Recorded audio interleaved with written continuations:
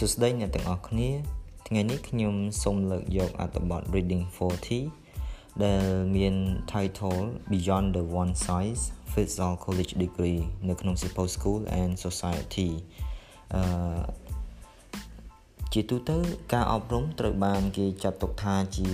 ភាពស្មើភាពគ្នាមួយដែលមនុស្សទាំងអស់អាចទទួលយកបានសម្រាប់ជីវិតការសិក្សារបស់ពួកគេប៉ុន្តែ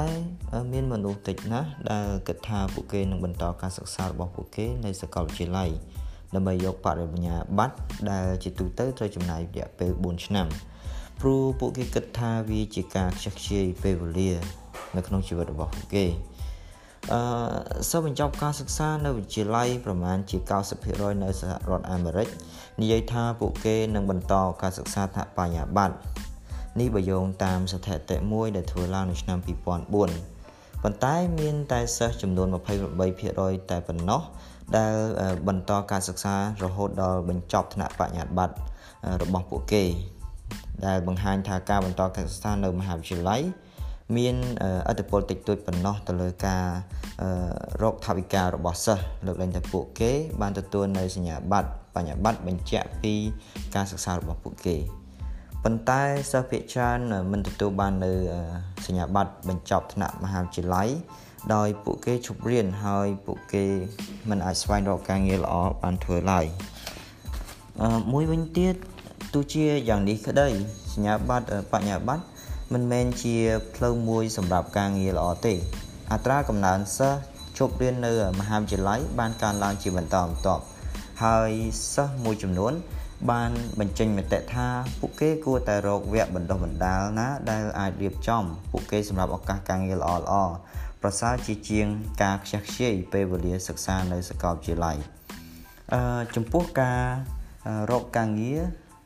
សម្រាប់ជីវិតនៅពេលបញ្ចប់ការសិក្សាសិស្សដែលបញ្ចប់ថ្នាក់វិទ្យាល័យគឺរកកម្រៃបានតិចជាងសិស្សដែលបានបញ្ចប់ថ្នាក់បរិញ្ញាបត្របើយើងយោងតាម qualification របស់ពួកគេមួយវិញទៀតមហាវិទ្យាល័យគួរតែរៀបចំនៅកម្មវិធីសម្រាប់បណ្ដុះសិស្សានុសិស្សជាលក្ខណៈ skill សម្រាប់ពួកគេវាមានរយៈពេលខ្លីជាងថ្នាក់បរិញ្ញាបត្រទូទៅហើយមួយវិញទៀតនៅក្នុងយុគសម័យនេះគឺយើងផ្ដោតទៅលើ skill ច្រើនជាងមុខវិជ្ជាដែលធ្វើឲ្យសិស្សធុញចំពោះខ្ញុំគិតថាការសិក្សានៅថ្នាក់បរិញ្ញាបត្រវាមានសារៈប្រយោជន៍ហើយនឹងគ្មានសារៈប្រយោជន៍ដោយយើងយោងតាមកលៈទេសៈនិងស្ថានភាពជាក់ស្ដែងបើយើងជ្រើសរើសយកជំនាញណាដែលវាសមស្របទៅនឹងទីផ្សារប្រចាំនៅក្នុងប្រទេសយើងវានឹងធ្វើឲ្យយើងទទួលបានជោគជ័យក្នុងឱកាសការងារសម្បូរបែបសម្រាប់យើងប៉ុន្តែបើយើងជ្រើសរើសយកមុខជំនាញណាដែលវាមិនពេញនិយមហើយវាមិនមែនជាតម្រូវការទីផ្សារនៅក្នុងប្រទេសយើងនោះវានឹងធ្វើឲ្យយើងសោកស្ដាយនឹងធ្វើឲ្យយើងបាត់បង់ពេលវេលា